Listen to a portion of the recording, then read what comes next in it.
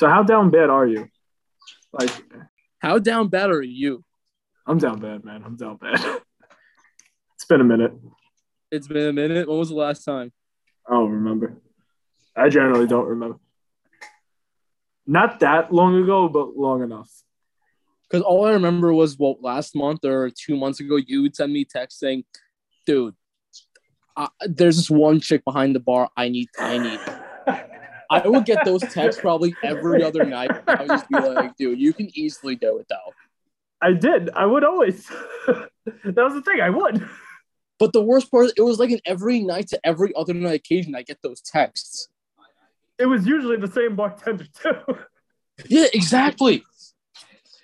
And then you would have crises, and you're just kind of like, bro, there's this one girl. I asked her out. She said yes, and then that wasn't working. I'm like, bro, relax. I remember that. Just trying to make shit. I'm just trying to make it work. You know, we're living here. We're vibing. All right, everybody. Welcome to the boys of 718. It's Matt. We got Mitch. We got Ethan. Frankie is not rocking with us today. Frankie is on his way back to Brooklyn, so he's not rocking with us. John doesn't feel like showing up ever. And we got a special guest this week, Dom Sacco. Everybody welcome Dom. Give him a nice little round of applause. Thank you. I wasn't sure if you were there. You still have the I'm away coffee. Yeah, none of us were really sure. I think that was going to be a hit or miss if Dom was going to answer on that. Oh, he's laughing. Dom doesn't have any video with us today, so he's just sending emojis to show his emotions for us. So how you doing, man? But yeah, let's start off with well, Dom, get a little background about yourself. Tell people who you are, where you're from, all that. Yeah, thanks for having me, boys. It's good to see some familiar faces. I remember when you guys were. Can you swear in here, or I remember when you guys were fucking. We don't fucking care. Whatever you want. 10, 11, 12 years old, running around an aviator, and it's weird seeing you guys in college and all that shit. But yeah, background. Born and raised in Brooklyn. Was a roller hockey guy growing up, and my older brother Rob, about 6 years older than me. Him and my dad went everywhere: Staten Island, Jersey, Pennsylvania, Connecticut, Boston, wherever the fuck a hockey rink is in the East Coast, and followed them, and then eventually, started playing myself. What are some of your like favorite memories growing up playing in Brooklyn? I mean, there's always somewhere to play roller hockey for sure. But playing roller hockey with my brother and my dad and the handball courts, after school until the sun goes down, meeting the people in Brooklyn, because, hockey in Brooklyn, I'm not sure if you guys are aware, like even when I was a kid, it wasn't that big. That's like 20 I never years noticed. About 20 years ago, there was no hockey here. And, we were very lucky that we were able to scrape a few guys around the neighborhoods and shit, and help it grow a little bit. And seeing how you guys grew up in it, I think it's pretty cool. So it's been good in Brooklyn. It's been better. I do give your dad a lot of credit for that. He definitely helped me and Mitch growing up playing hockey. Yeah, he definitely took a lot of time out of his personal life to help me and Matt for sure. Just trying to get somewhere with hockey. Dude, I can't like meet a kid around your guys' age, like the 16, 17, 18-year-olds, even the ones in college. Every single one of them comes up to me from any organization. They're like, yeah, your dad coached me at some point. I'm like, oh, okay. What's your name? You tell me a name, I'd be like, I have no clue who you are, but I'm sure we coached you at some point. So it's always pretty cool. There was two kids I'm trying to recruit right now for my junior team who grew up in Brooklyn, and I asked them where they played. They said Aviator. I was like, who's your coach? He was like, oh, Dom Sacco. I was like, oh, okay. It's Dom, your dad's coach just about everyone in America right now. It's bizarre, man. It's actually bizarre at this point. What's cool is he started treating you like a junior player at such a young age. Like, he coached my Pee Wee team like a junior team. I hope that's a good thing. It definitely made me tougher growing up. Like, I was less desensitized to coaches yelling at me. Yeah, and that's another thing with kids from Brooklyn. Obviously we're biased, and I think Brooklyn kids are a little bit tougher than a lot of other states, a lot of other counties. So I mean that helps. Yeah, definitely. Like one of the first times I ever skated with your dad, I was helping with like a 14U B practice, and he would skate them the way that we got skated in juniors, and I would just stand like, Coach, they're literally dying, like they're throwing up right now. He goes, yeah. So your point? Yeah, that's how it always is. Those 6 a.m.s really get to you eventually. So Yeah, well, look where it got you. yeah, that is very true. Now, So in college hockey, you definitely had a nice college career, Dom. You want to tell everybody a little bit about that and about your junior experience? Yeah, so junior I played felt like 10 years of junior, but I started when I was 15 for the first ever uh aviator junior team in the IJHL, which no longer exists, and it was an Jesus, absolute jungle. you you know you're old when you start saying leagues that no longer exist. Dude, Well, there's weren't the Met, buildings in weren't the the Metro Moose in that division? no, they were in the Met, they were in the Empire, they were in the I don't even there's like five other leagues the Moose were in, but All five don't exist anymore. yeah, and The NA3A. the NA3 EA BG HL. Can we But just like start like lowering the letters on these junior leagues? They're getting too many at this point. yeah, well, I mean when I was younger, there was two leagues here. It was the EJ and the AJ, and that was it. And it was pretty simple. But when the USPHL like formed, there's like different divisions, like different league names and leagues under that league and league under that league. So it got watered down after a little while. So you played for the first ever IJHL New York Aviators. How'd that Yeah. go? Yeah. It was an experience for sure. I think half the team was 15-year-olds and we were playing against, 20 bombs the whole season. It was definitely a real learning curve, going into a corner with a guy that's got a full beard and maybe a kid at home and you're worried about English class on Monday. So it definitely was an experience. Played that for a year under my dad. And then I went to the USHL when I was 16 and it was more of the same there. I sound like an old guy when I say when I played juniors back then, it's a lot different than it was now. So, So did you get drafted to the USHL or were you just signed as a free agent? it was kind of funny. I tried out for the Green Bay Gamblers when I was 15, and I got snipped, and I went to another camp, and they didn't even look at me. And at that point, I was like, I'm just gonna play for the Moose back home. And my dad calls and goes, "Hey, there's a prospect camp in Westchester. Like, we should definitely go." I'm like, "Dad, I don't want to go. Like, I got snipped twice. I'm just gonna play home for the year." And we went up there anyway. He convinced me to, and it wasn't like a junior team's camp. Like, if you play well, you make the team. It wasn't like that. If you played well, they considered drafting you. Mm-hmm. And we went up there. I was 16. I thought I played okay, played pretty well.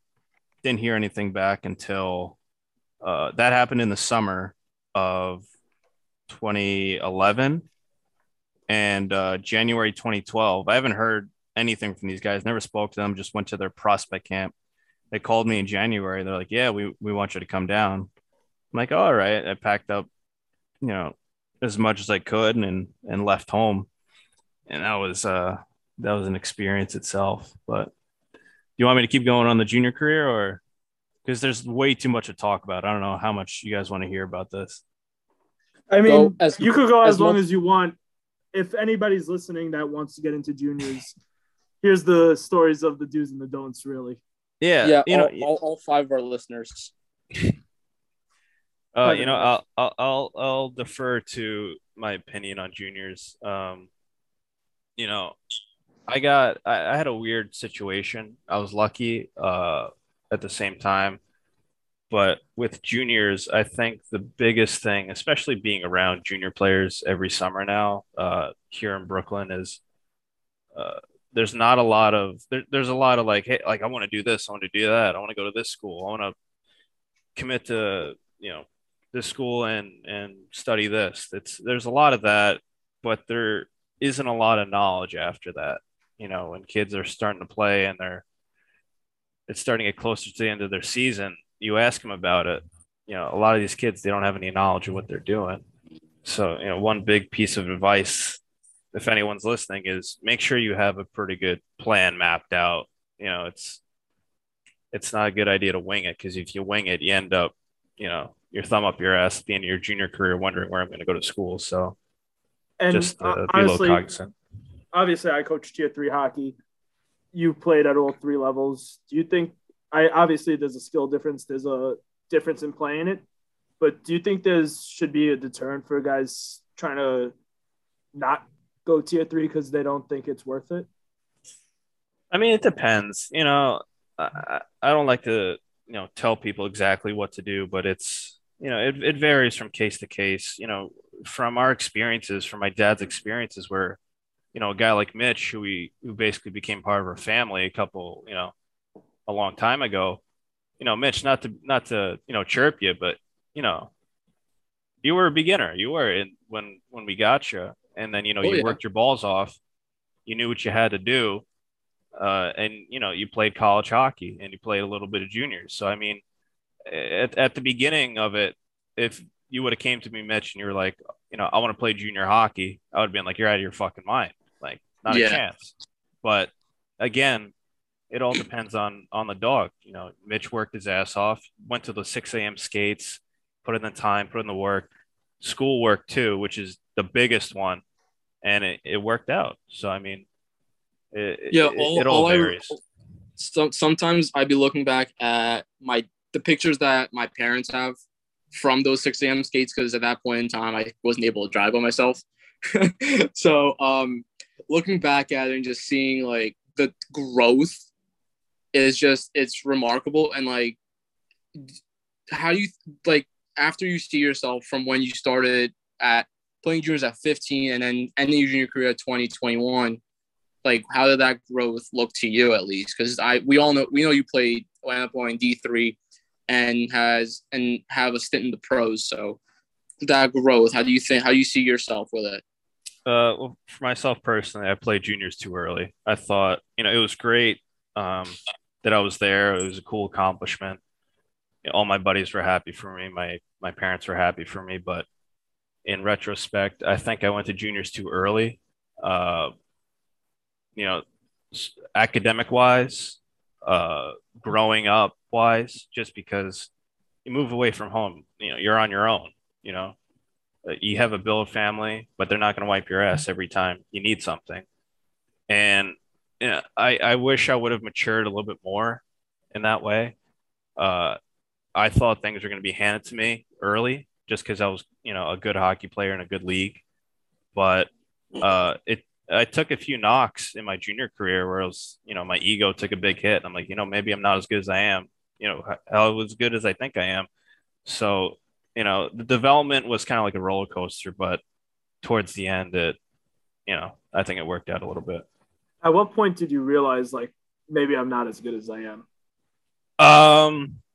When you're playing against guys that are making millions of dollars, in the NHL now, and a couple of years after you play against them. But everybody gets humbled at one point. For me, I didn't consider myself an arrogant kid. I thought, I was pretty mild mannered and humble. But you always have that itch in your head, like, I'm better than these guys. And then you go up against these guys and you realize these guys can play. And that's what happens when you play at a high level. Yeah, there would be moments at 6 a.m. skates where I just walk up to Dom and just be like, "Can I be you?" And then this guy, and he would just go, "I'm not good." I'm like, I go, "You walk me every time. My jock strap's still hanging from the rafter of the aviator at 6 a.m. It's still hanging up there. It's still hanging up there. Like, I still haven't gone there to take him down. So Mitch never will get a jersey retirement. His jockstrap lives forever. Yeah, that's my jersey retirement. My jockstrap hanging from the rafters. Now, hey, Matt, go for it. Matt, those few times that I scored on you, your jersey should be retired up there with your jockstrap. So I get my jersey and jockstrap retired. Me too. Ethan, you gotta not be banned from the rink to get your jersey retired. I think and play more than 5 games. I think the helmet should be banned. Up in the. Hey, Dom, I like rafters. bringing this up as much as possible. If you didn't know, Ethan actually holds a NA3 record. Really? Yeah, I do. He was a -4 in a minute and a half. No shit. Yeah, The green -3, jacket. -3. And then Dom, same shift, they got knocked out. Oh yeah, he got murdered. And yet he's still complaining it's not his fault. What happened? No, I said we're 50-50 now. He got Suey passed between the legs, but he had his head like tucked into his ass, and the kid just blows him up in the middle of the ice. Phil Garcia took a look over it and determined that it definitely was a penalty. Have a shift, Ethan. Have a shift. That's probably the best shift of my career. Shifts ice time. Ethan's ice time that game equals your regular shift. Honestly. So now, how about you tell everybody a little bit about your time at St. Norbert's? Yeah, St. Norbert was a lot of fun. After the junior aviator, I went back to the junior aviators my 20 bomb year after I got cut from the USHL. And at that point, I was like, I didn't get a Division I scholarship or even one that, would have worked for me. And at that point, I'm like, fuck it, go home, play with, at that time, all my buddies were still on the junior aviator team for, what league was that? The NA3E. And, I was just going to go back and have fun because at that point, I wasn't having fun playing hockey in the USHL at that point, just because, guys are moving up, guys are playing Division I, playing the NHL, got these young kids getting drafted. And I was like, it's probably not for me. So I went back home, what was that, 2016, and I just wanted to have fun. And then June prior to that school year, St. Norbert called, never heard of them, didn't know where they were. I said, yeah, sure, I'll show up. I didn't even know where Wisconsin was when they told me it was Wisconsin. I had to look it up. You tried out you tried out for the Gamblers and you still didn't know where Wisconsin was? Yeah, dude, I was actually in the state of Wisconsin, but I didn't know where it was 5 years later. It's all right, Dom. We've known school hasn't been your strong suit. I got through it. I got all 4 years you avoided any geography class. Thank God. But yeah, St. Norbert was a lot of fun. It was a great program to go into. 3 out of the 4 years we were in the tournament, NCAA tournament. Won it my sophomore year. Semifinals my junior year, but we didn't make it my senior year, which was the COVID year a couple of years ago. But it was a great place to play. I loved the Midwest, so it was a great time. And because I was able to go to a school like that, I was able to hop into pro right away. What was the atmosphere like at the games in college? Because at Berks, we didn't really we would occasionally get a good amount of fans, but I can only imagine how it would be at D3 level. So how was it at St. Norbert's with the atmosphere there, walking in, getting on the ice, and seeing people that we have classes with even? Yeah, it was definitely really cool. We had the students. It wasn't a full bowl arena. It was like 3/4. So behind the bench, it was just a wall. So in front of you, you had behind the net, both nets, and then behind the opposite side of the rink had stands, and they were always packed. St. Norbert's been around for like 30 something years, I think, and in that time they won 4 national championships, so they built up a pretty good resume before I got there. And even though you had no clue where they were, but no clue where what the state was, but yeah, it was a good atmosphere. A lot of the games were packed out, full houses, and especially when we played like Stevens Point, Wisconsin, and Adrian in warm-ups, they were packed, and our student section was already buzzing. They're all hammered, screaming at the other team in warm-up, so it was pretty cool. During your stint over at St. Norbert's, when you were in a slump, how would you get over it, or what would you do to your routine that you do differently? Because I know guys that are superstitious and all that. I don't know you as a hockey player much. I've never seen you play really, except for that one game in Aston, PA. So I don't know your routine or anything. So just walk us through that a little bit. Yeah. I personally think superstitions are really dumb, really stupid. Thanks about that. Because the only person that could throw off your game faster than anyone is yourself. And when you're in a slump, that's the golden question. Like everyone wants to know the answer to that. What do I do to get out of this, this hole? And the real answer is like no one really knows. You just keep doing what you're doing. You start switching things up at the wrong time. In my opinion, obviously, guys have different opinions. That's perfectly fine. But, superstitions aside, it's all in your head. Like, the only way you can play better is to put your head down and fucking do it. I mean, there's not a real golden ticket towards it. I mean, I don't have the ingredients, but if you guys have an idea, I'm all ears. So I don't think anyone has ingredients for that. I think it's just like whatever works for you. And clearly it has been working for you for quite some time. So a 2 on the road was always my go-to, but a 2 on the road to 10 at home. So now, Dom, do you have any stories you could tell from your college career? I don't know. I don't think so. Honestly, I don't think you don't got to worry about safe sport like me and Phil. So you could feel free to say anything you want. Oh God, I don't know. You might have to come back to me on that. There's been too many crazy stories. Thankfully, I was a part of, and some not a part of. But which that you could remember, because I would assume that most of them include you being absolutely hammered. God. They're all R-rated. I don't know if I can indulge.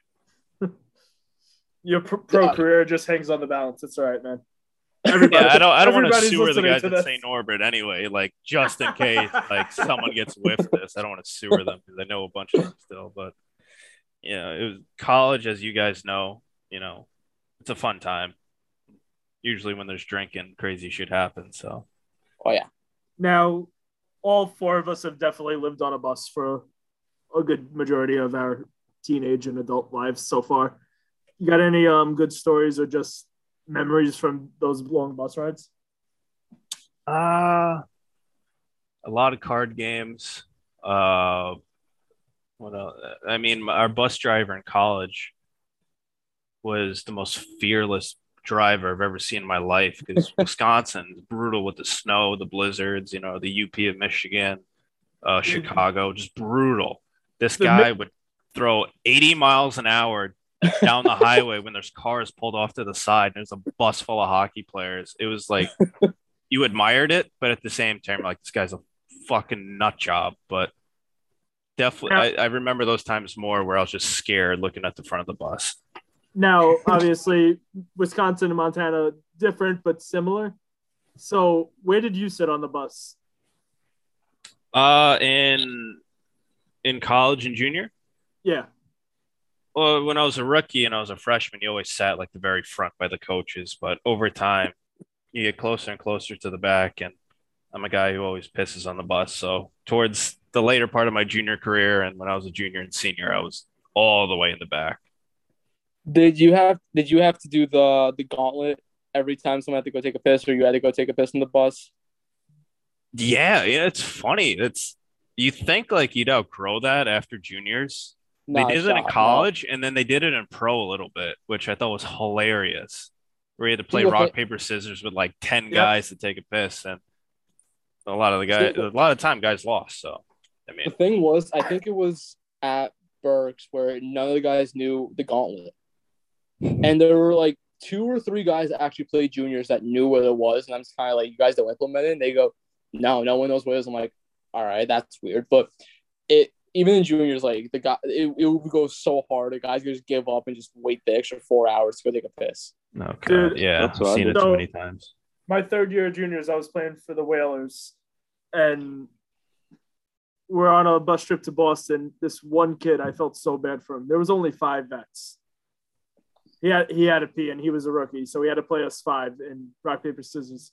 This kid went an hour and a half playing us before he could take a piss.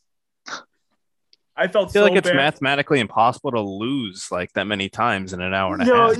you would think. I threw out rock every goddamn time, and this kid still couldn't fucking figure it out after a while. Tough Something I would balance. do. I was trying to. I told him, yo, dude, you better not lose this one. It's obviously what I'm gonna do. I throw down rock. This kid still goes scissor. I'm like, But it's fun though. Those bus rides, I was lucky enough to be a part of those bus rides for seems like so many years. But as you guys know, I mean, that's where you get to know guys, and that's where you make a lot of memories because there's nowhere else to go except go talk to each other. So it's always a good time. I encourage. Sorry. Did you have to do rookie karaoke throughout your career? I was actually super lucky that I never had to do it. In juniors, it was a big thing to get shoe checked. At dinner, where guys would crawl on their hands and knees with a butter knife and ketchup on the end of it. What? Will you guys play Beep Beep I'm a Jeep or sing karaoke? Like after you got shoe checked? Yeah. No, you'd have to stand up in the restaurant, stand on the chair and sing in front of the whole restaurant. See, our guys got 3 choices. You could do Beep Beep I'm a Jeep, which you gotta. We usually only do it at this one Applebee's because they have like a kind of track around the bar, and you gotta get on your hands and knees, push a ketchup packet, and look up at every single person when you pass them and go, Christ. Beep Beep I'm a Jeep, and you gotta go around the entire track. That sucks. That's a lot. The other 2 is obviously karaoke, or you could propose to a waitress or waiter, whatever the coaches How do you not do karaoke? That's like the easiest thing to do. Dude, you'd be amazed how many guys are scared now to do karaoke. Like, I saw Beep Beep I'm a Jeep 3 times this season. Good God. Well, Matt, when I was with your team, I think we went to, let's say Wyoming. Yeah, maybe. And I this was like my first week. And they told me what it was. I did not believe it until I saw it. So you know what? I made sure I sat where they couldn't get me. Oh yeah, when you go out to a team dinner, seating is key. Like you got to pick a strategic spot where you know you're not getting suit checked. And I did rookie idol and rookie spelling bee. That's what I did. You did rookie spelling bee? I did. I don't remember that one. I did. Did it with Aviator. I think what song I did. So Dom, what's your plan now? Like, are you still gonna continue with pro? Yeah, I mean, I think last year taking the year off. Oh, in my head I'm like I'm taking the year off, but at that point last year during COVID, I was like, I'm probably gonna hang it up here. And did the adult thing, get out in the real world, got a job, and then I think it was July or August, I got a call from the SPHL, and they asked me if I wanted to play. I'm like, yeah, sure, why not? And I went into pro this year without any training or skating. I skated maybe 3 times, and even though I was dying, absolutely dying this year condition wise. I thought I did okay considering the amount of training that I had this summer. So in my head, I think if I get a full summer's worth of training of skating and I'm committed to it, I think I can, hang around a little better than I did this year. So the plan is to hopefully play another couple of years in the ECHL or maybe higher if I'm lucky. Have you thought of anything you're gonna do once you hang them up? Not really. I mean, at this point, like I said, I got another job, which I did full time on the side this year while playing the ECHL. which was an absolute grind and a half. I do not recommend to anybody. But Tell me about it. yeah, so I mean, post hockey, that's a good question. Right now I work at a software company, construction company software. So just doing that and seeing where it leads me, not thinking about it too much, and we'll get to the bridge when we get to it. Now, what do you think the most influential person was on your career? Probably Big John, I think. uh, you know, uh, growing up, it was me, my brother, my dad, and my mom. She was my stepmom, but I call her mom. She Yeah. basically raised us. It was tough. It was tough growing up. Being in Brooklyn, being a dad who's a NYPD officer. When my mom wasn't around in a good chunk of those years, it was just us three, and it takes a lot of balls to be able to raise two kids while working a city job that potentially gets you killed every day, as you know now. But always someone to either give you a kick in the ass or a pat on the back, tell you how it is, even if you don't want to hear it. Obviously my dad, most parents are very influential to their kids, but having a guy like my dad been through what he's been through in his life and kind of give us the best of what me and my brother had up until this point, I can easily say he's the biggest part. So knowing that your dad has been in the NYPD, do you have memories of you being with him while he's cop, like as he's on duty or something like that?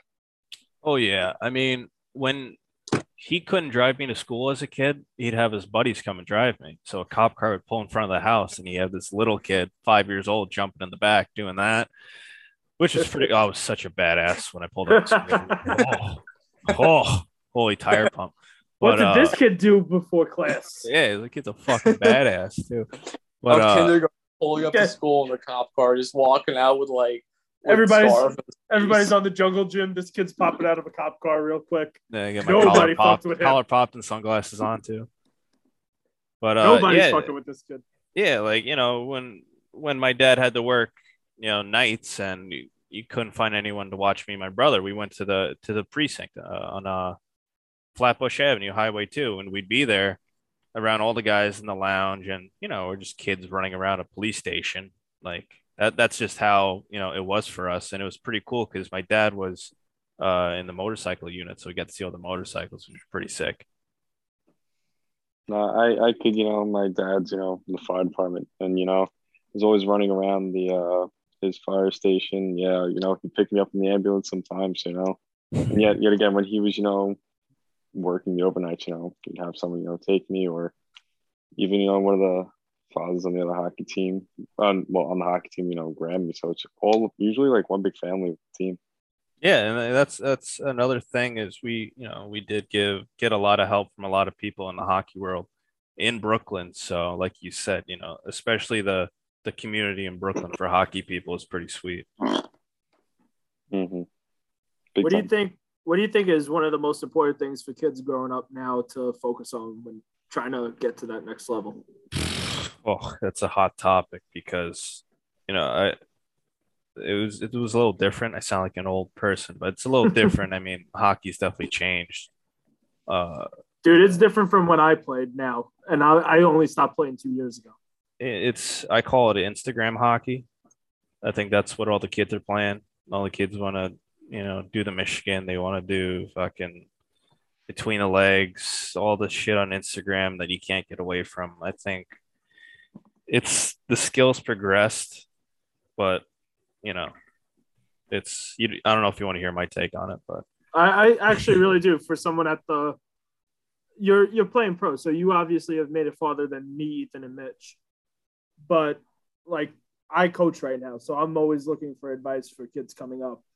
Yeah, so I mean, it to give you a perspective of, like you said, it's only been 2 years and it's different.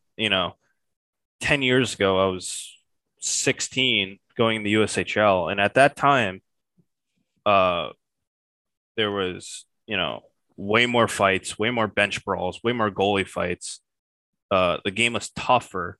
The game was grittier, but at the same time, there still was a lot of skill, but skill in the right areas. Now it's crazy. Someone goes behind the net, tries the Michigan. I'm not saying that kid should, you know, pay the consequence for it. But if you're not looking over your shoulder after you do it and have no worries, like that's kind of alarming to me. That So, like do you think there should be more toughness in the game?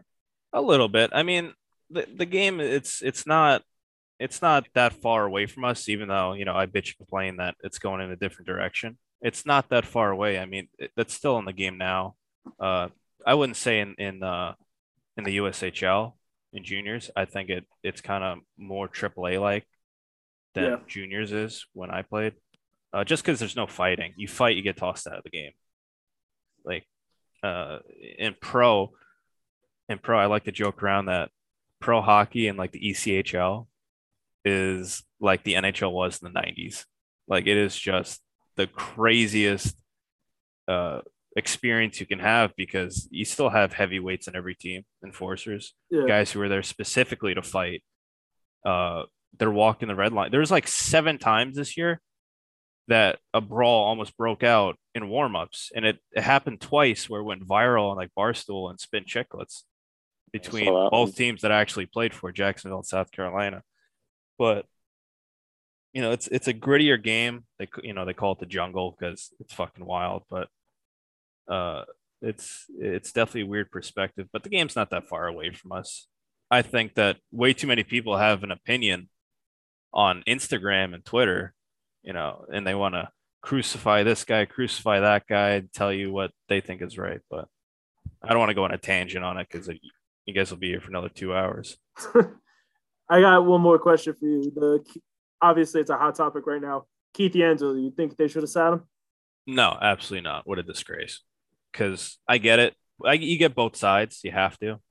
They promise these young kids game. Actually, I just listened to a couple of clips of this today, so I know the answers off the top of my head. But you get both sides.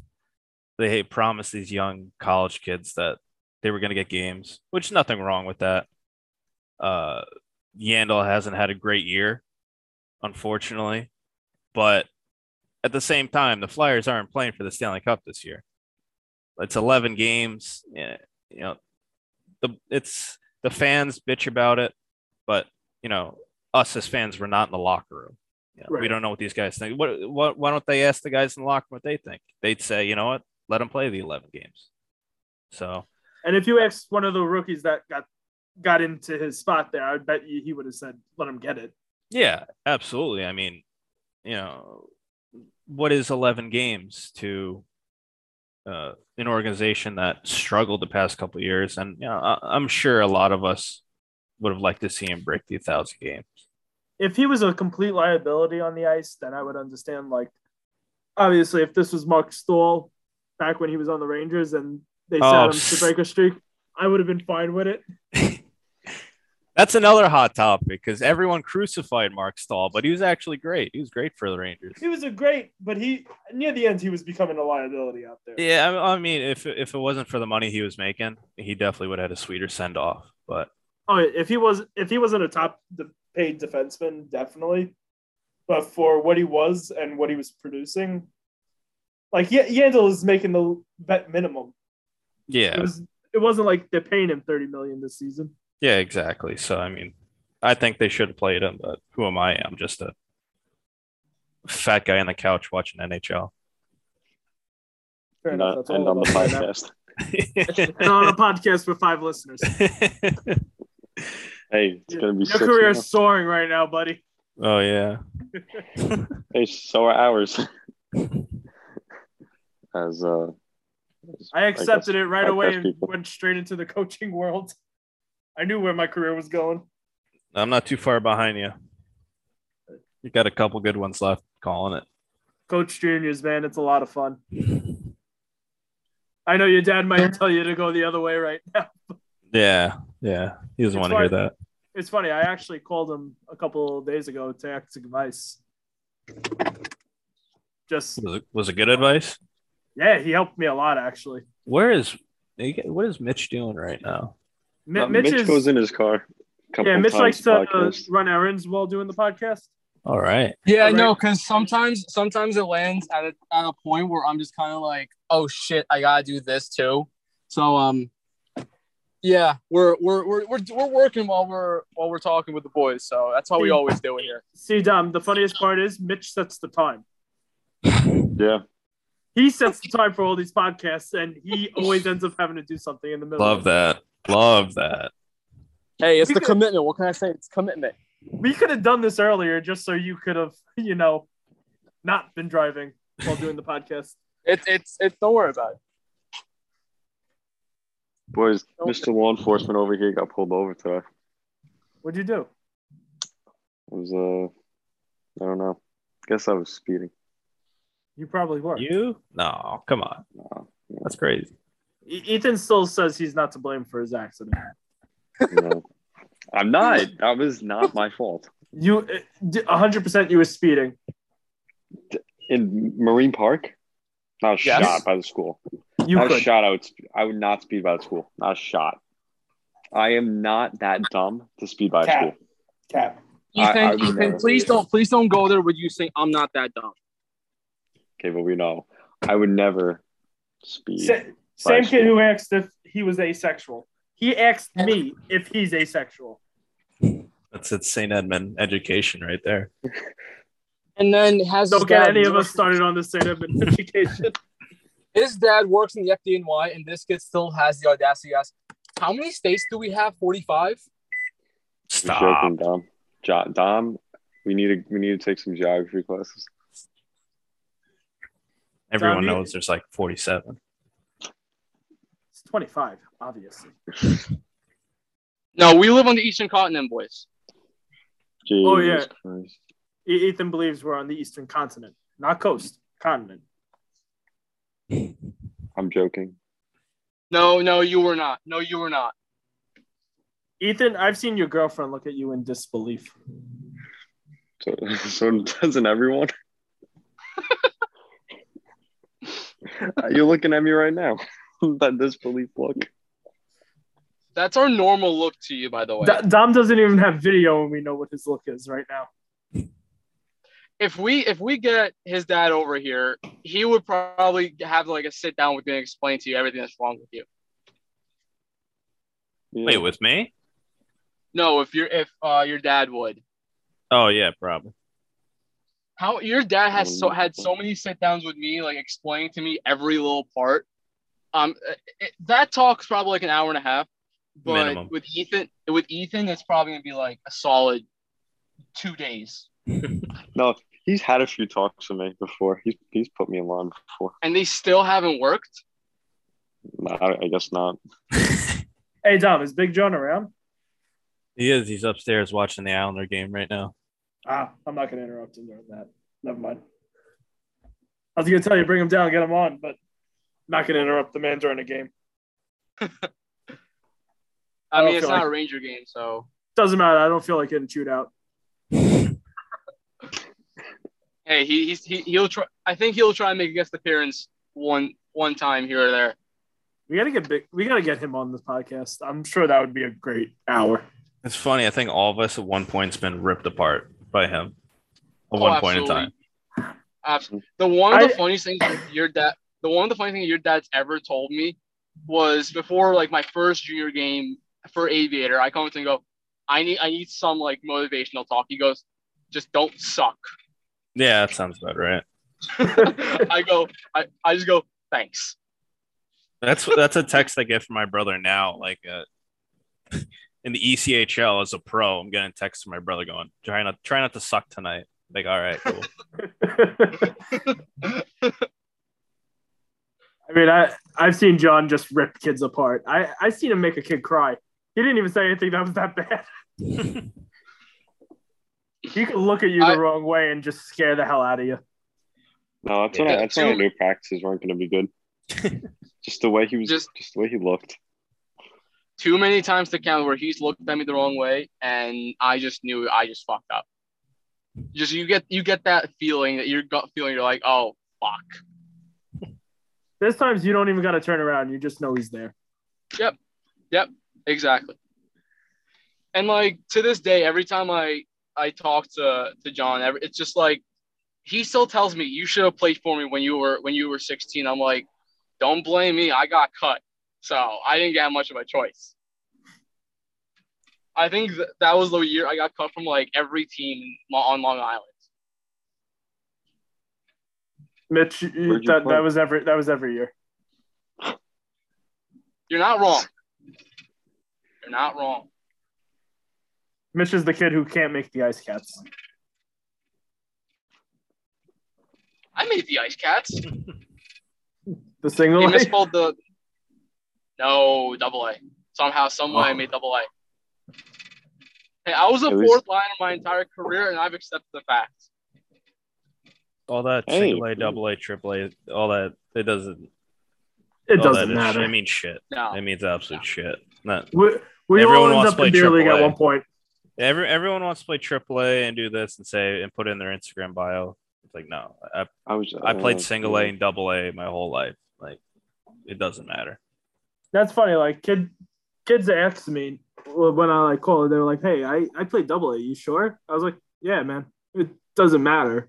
Like at the end of the day, you're still playing hockey, and if you show you can play at a high level, it doesn't matter where you're playing." I've seen single A kids play better than some triple A kids. And when I coach kids, I'm just kind of like, bro, it doesn't really matter where you play. As long as you have the drive and want to get better, that's all that matters. Because there are some AAA kids that are content with where they are now, and you're not going to see them get anywhere. You can't teach hard work, and you could see it in kids now. Yep. Especially the ones who don't have as much skill. You could see if they want to work hard to get there. Yeah. So, right, Dom, going back to the question, what was your favorite college memory? Wait, hold on. Dad? Hey, come here. Look at that. The 2-1 right now. Thing with Matt Manelia, Mitch, and Ethan Finaro. It's like a podcast thing. They want you on the mic. Coach Sacco, how are we doing? Hey, guys. What's going on? Hey, Coach. How are you? Good. I'm in a kilt right now. Oh, that's attractive. Yeah, it's a Scottish thing. Irish too. What's going on, boys?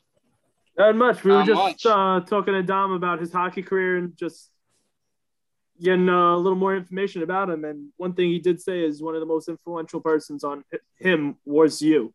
And I think all three of us could kind of agree with the same. Thank you. Appreciate it. You're making my head get big. I think we all can say that you helped us in every aspect, through hockey, through life, just everything. Whatever any problem we had, we just came to you. Oh, I'm always here, no matter what, hockey or not, So, I mean, I came to you, a week ago? Yeah. Yep. Listen, it's like being in a family, It's a big, dysfunctional, wacky hockey family, and we're all the same, really. It's just I'm a little bit older, and actually I'm a lot older, and we're experienced. So you're not a day over 30, right? I wish. I was gonna say 25. Oh, okay, that's even better. I got underwear that's older than that. The what do you call it? I'm not finished. So I mean, whatever you guys need, I'm always around. Now, Coach, I wanted to ask, what made you get into hockey? I played. It was actually a buddy of mine, Richie Galvin, who I saw recently, and I see he was skating down. We used to skate with the quads, not like the inline skates like today. And I was coming back from the store, because in those days you had to go to the store, being the youngest, and with a list of food they had to buy and blah, blah, blah. And I'm coming back with 2 giant bags of groceries, and I was only little. And I see him skating down the block from where we live. And it's like, what's going on? What are you doing? So I'm going to go play hockey. I said, really? He goes, yeah, you want to learn how to play? I says, yeah. And then he started saying, did you watch the Ranger game last night and all of this kind of stuff? And he got me into it, and I practiced and I played, and I played up until my mid-teens, which I went in another direction. But when I'm coming back at 20, and I just always loved the game. I knew I wasn't going to go anywhere with it, but um, I started to learn and meet more people along the way, which is a good thing. You're always meeting people that are influential and so forth and so on. And I had kids, and my late wife, she wanted our children to have the same opportunities that I did playing sports. And so I had, got her into it. And Rob was born, and he played at a young age. And then Dom came along and watched myself and Rob playing. And, Robert, I had to teach how to play, how to skate. Dom just watched. As a 3-year-old, he'd be sitting in front when we had a, VHS at that time. One tape after the next, he'd be watching, just watching how they played. So, he started very young. And, I continued, just gotten more involved. And the next thing you know, I was at Staten Island at the Pavilion. And some guy asked me, goes, you know how to skate? He said, could you come out and give me a hand with the house league? And I said, yeah, I guess so, whatever you need. And I went out, and after a while, he stopped showing up, so I was the coach. And I had to learn. I learned from the bottom up, which is good. I'm still learning, and I've had some great people along the way that helped me out, guys like Kasatonov, the Kuroda brothers, Sergei Simonov, Jill Villamure, Pete Stemkowski, and on and on and on. All these guys, NHL guys, AHL guys, East Coast guys, European guys, and I learned from them. And whatever I learned from them, I went and met more people, and you go to the seminars and you sit with, coaches from all over the world. It's incredible. I had the opportunity to have a conversation with Ludek Bukash, who was the Czech national coach. And I learned a lot from him in the hour that I sat and chatted with him. Coaches at the higher levels are always willing to talk. They're always willing to pass on what they know. And, it's almost a lifetime because I've been doing this over 30 years. Now, Coach, I got 2 questions for you. Yes. One, going off, what is your favorite memory from coaching? And the second is, who's the most influential person in your life?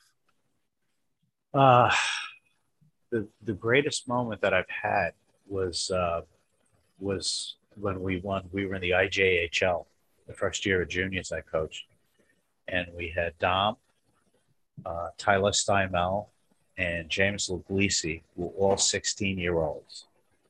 And I put the 3 of them out in overtime against 19 and 20-year-olds. And we won the game. They won the game for us. And that was a great moment to share, not only with my son, but other kids that I coached for quite a long time. The most influential person people in my life have been my parents and my eldest brother-in-law, who's celebrating his 86th year on the face of the earth this year. He was very influential. He was always that guy, because I never had an older brother. I had 3 older sisters.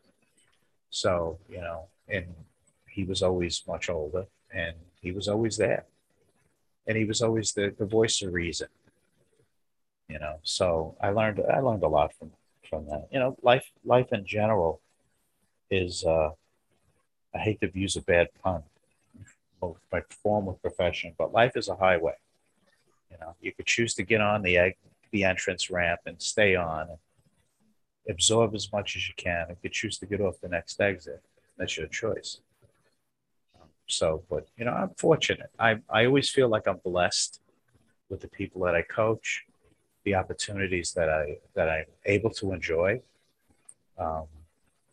So I've started a new adventure this year. I'm coaching girls hockey as well as boys hockey. So, it's different.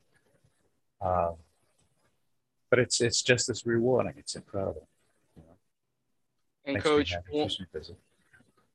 Coach, one last question before we end this for tonight. But do you feel like you have any regrets from over your entire career, from the first moment you started learning about hockey up until now? Have there been any moments where you're just like, why am I doing this?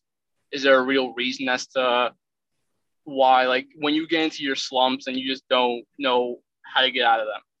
Well, absolutely. I mean, I've had more frustrating and you know uh, moments. I mean, they never stop. You know, you have things where you have kids that play for you and you care a lot about them, and you see something happens, you know, something bad or tragic happens. It's a heartbreak, but it's you understand it. It's part of life, and whenever you're dealing with the human germ or whatever you want to call it, it's you're going to experience these things. It's frustrating to me when I have to deal with parents who have no real knowledge of the way things go and the way things should be run. Um, I try to educate the parents as much as possible, but there's always that one that knows more, knows better, and it's like, listen, what we do is a microcosm of real life or real life scenarios and situations. We have everything that a normal, what I would call a normal life would entail. So but again, it's one bad thing could never ruin 1,000 great things. And on that note, I think we're going to end it. I want to thank Dom Sacco and Coach John Sacco for coming on the podcast with us. Thank you for coming on. We do appreciate it. Boys, give him a round of applause. All right. So I'm Matt. That's Ethan. Mitch, John, and Frankie ain't here, but we want to say thank you to everybody for listening. This is the Boys of 718. Have a great day, everybody.